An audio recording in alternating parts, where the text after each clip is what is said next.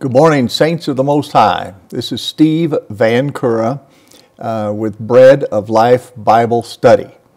This is a 30-minute teaching on the subject of the flesh. The flesh. I'm going to title it, here's the title, In the Bible, Flesh Represents the Sin Nature. All right, we're going to do parts 1, part 2, and part 3. So the topic, in the Bible, flesh represents the sin nature or Adamic nature. Okay, let's bow our hearts and our heads, pray. Father God, I thank you for the living Word of God. The Bible says the Word is alive and powerful, sharper than any two-edged sword, able to divide asunder soul and spirit, joint and marrow, and can discern the thoughts and intents of the heart, Father. Jesus said, my words are spirit, and they are life to those that find them. The Bible teaches that man does not live by bread alone, but in every word that proceeds from the mouth of God. This word is food for the spirit man, the inner man, Lord. So plant this in our hearts, Father, and water it by the Holy Spirit to change us into your likeness. That's the whole purpose of this whole creation. Let us make man in our image. In Jesus' name, amen. Okay, the flesh. Now, first point, everything, and I mean everything in the Bible has both a natural or physical meaning as well as a spiritual meaning. The Bible is a spiritual book. The Bible says all Scripture is given by inspiration of God and is profitable for doctrine, reproof, correction, and training in righteousness, that the man of God may be thoroughly equipped unto every good work. The Bible says God is spirit, all right? They that worship him must worship him in spirit and truth. But the Bible also says the Word of God, the Word is God. The Word is God, and the Word was God, okay? So the Holy Spirit anoints the Word of God and imparts it to mankind. The Bible says holy men of old wrote down the words of God, spake as they were moved by the Holy Spirit. All right. The creation itself, the Bible says, by the word of the Lord were the heavens made, and the host of them by the breath of his mouth. God does everything with the Word. But it's the anointing on the Word by the Holy Spirit that brings it to pass, empowers it in a sense. I like the concept that everything is conceived by the Father, performed by the Son, through the power and the agency of the Holy Spirit. Okay, now there's a spirit world out there and there's a physical world. You and I actually are part of both. It may seem like we're only physical, but you are a spirit being, as we've taught before. Incidentally, go to the website, breadoflifebiblestudy.org. There's a lot of video teaching there. There are handouts, books, all kinds of material that you and I need to learn the Word of God. The Bible says, my people perish for lack of knowledge. The knowledge, that word is epignosis, which is knowledge from above. And that's what we need. John the Baptist said, a man can receive nothing except what he receives from above. And we're talking about things of eternal value. All right. So everything that God does is perfect. God created the angels, and the angels were originally perfect. But God gives every creature choice whether they're going to serve him or not. And we know that this fellow named Lucifer, one of the archangels maybe, but decided he wanted to be his own God, kind of do his own thing. And so he rebelled against God. And he took 1/3 of the angels with him in this rebellious process. Now, that occurred somewhere in eternity past. And man himself was also created perfect. And Adam and Eve in the Garden of Eden walked with God daily, fellowshipping with him. And once again, just as the angels have choice, God will always present an opportunity to make a choice, all right?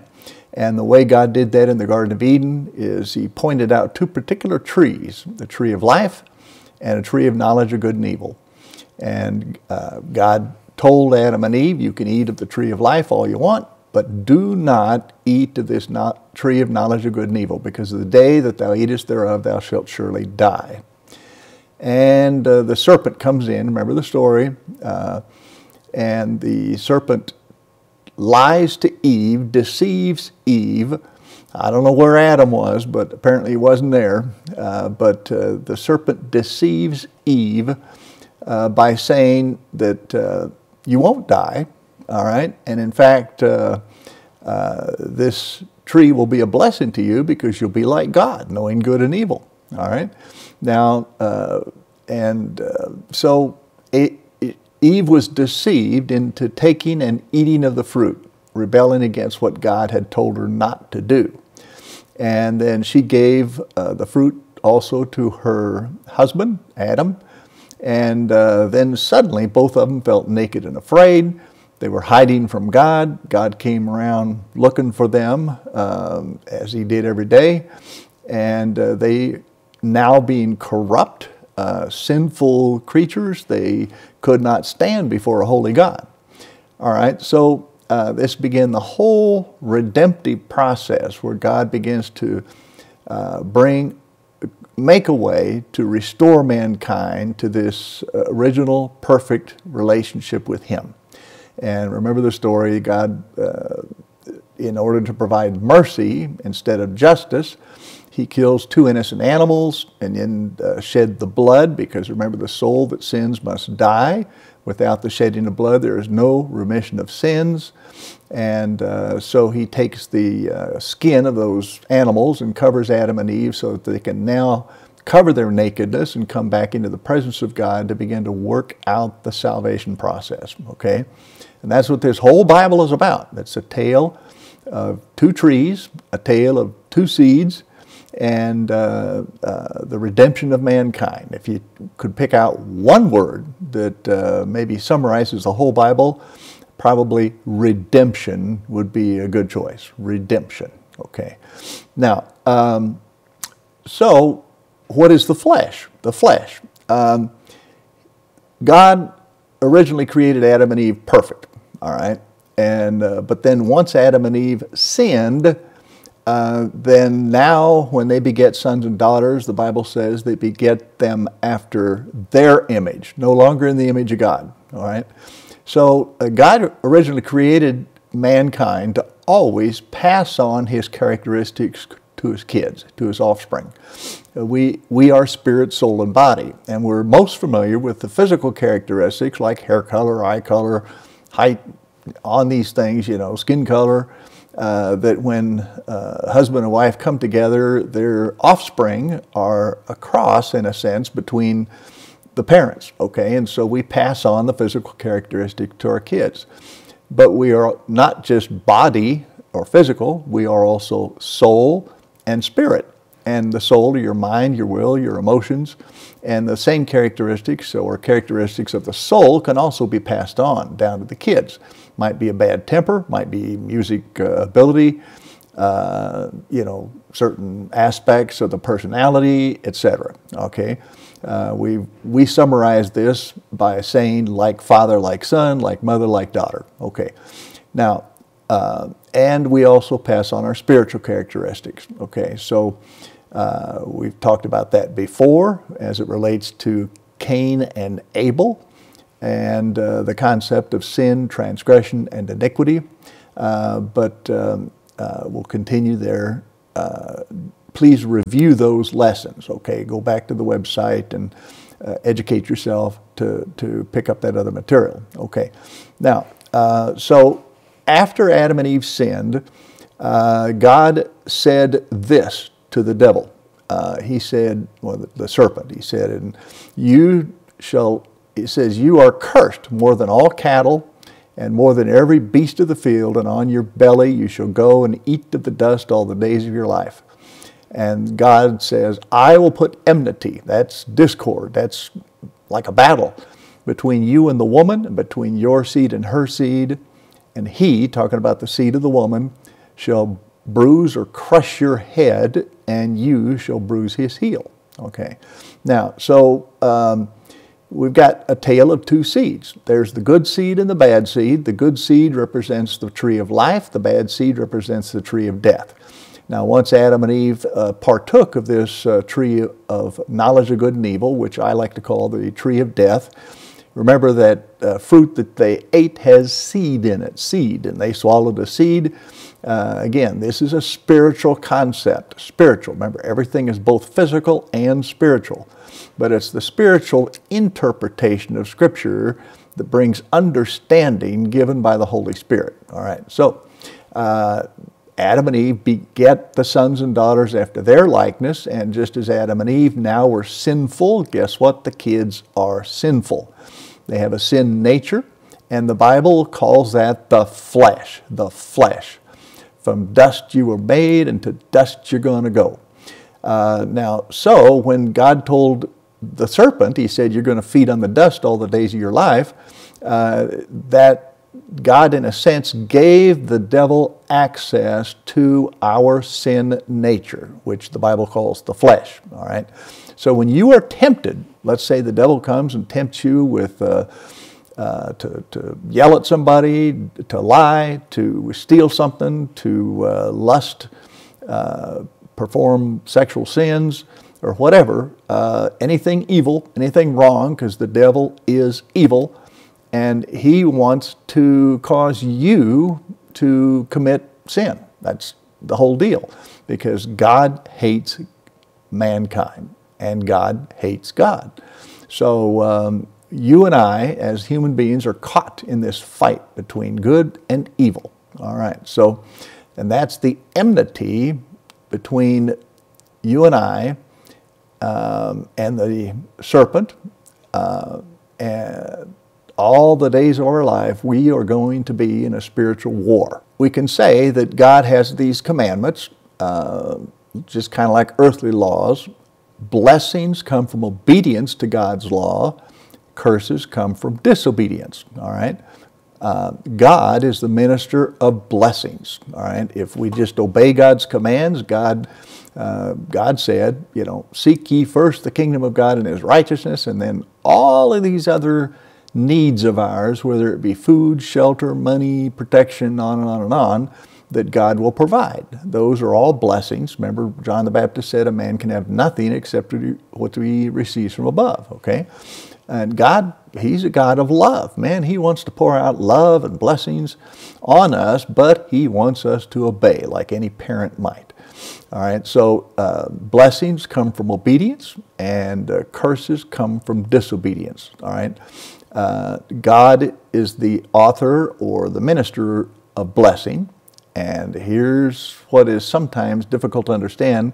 The devil is the minister of the curse. The devil is the minister of curses.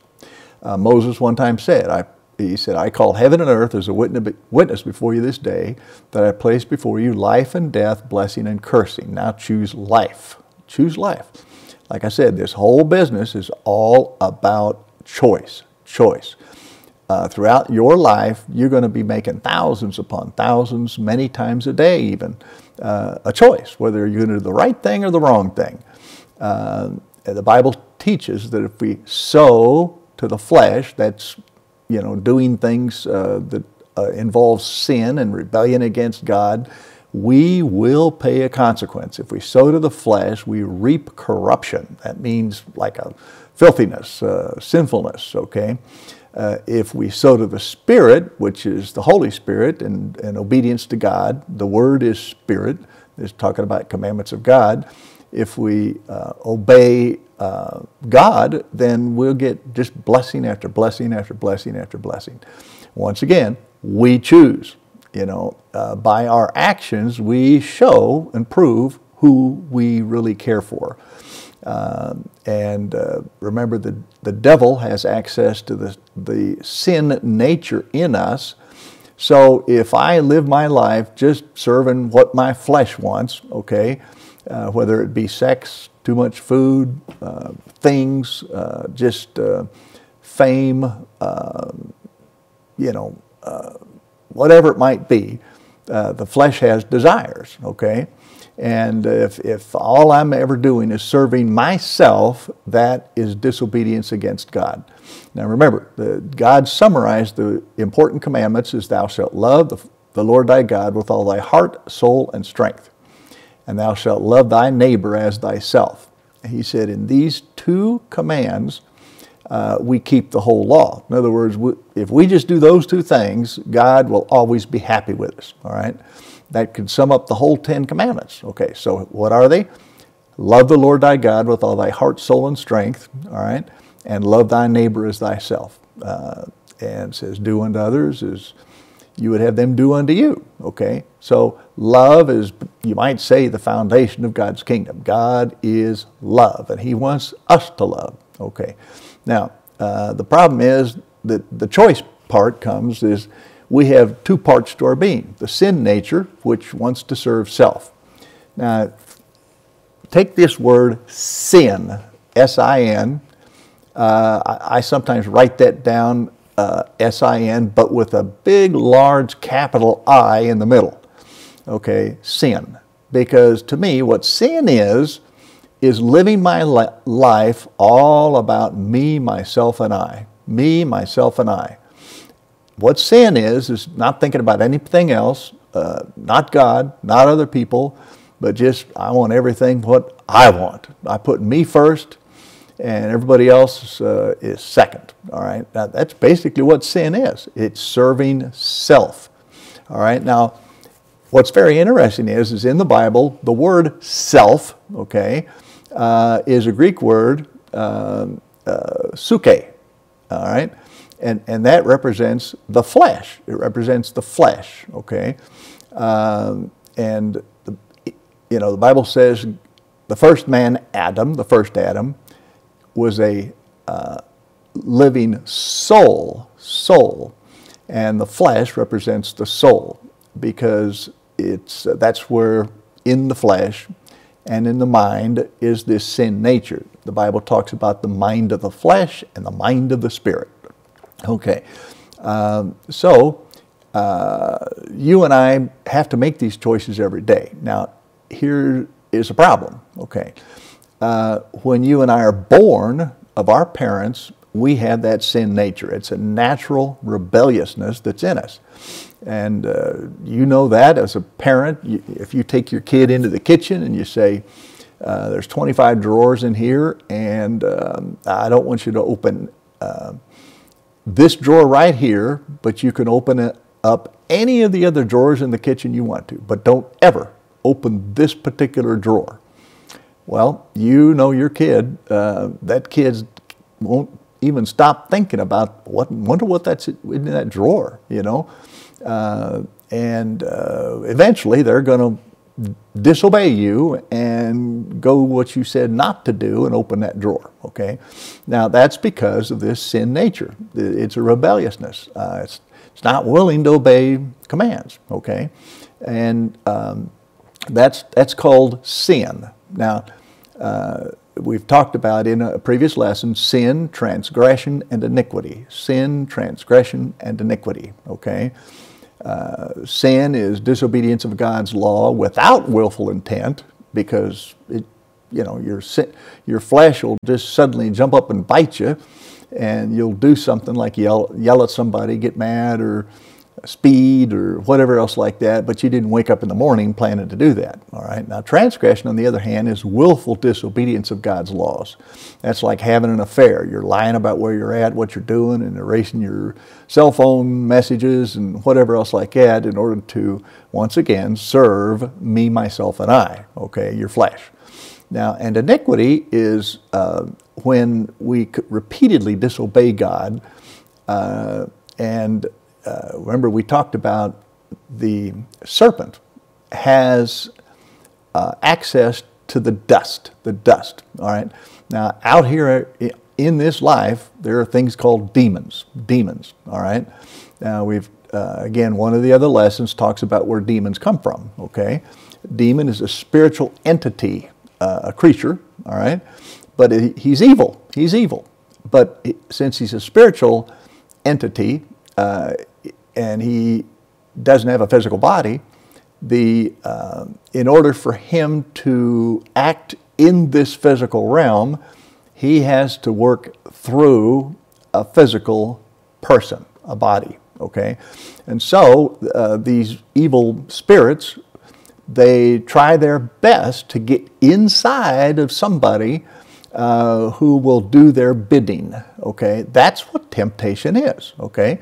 So the way the devil works against you is begin to tempt you on the outside, trying to get you to act on your sinful nature, to disobey God, which in a sense opens a door into your being for that demon to come inside and control you in some way. Every demon has a personality in a sense. They have whatever that demon is, they're all different, just like human beings have different personalities.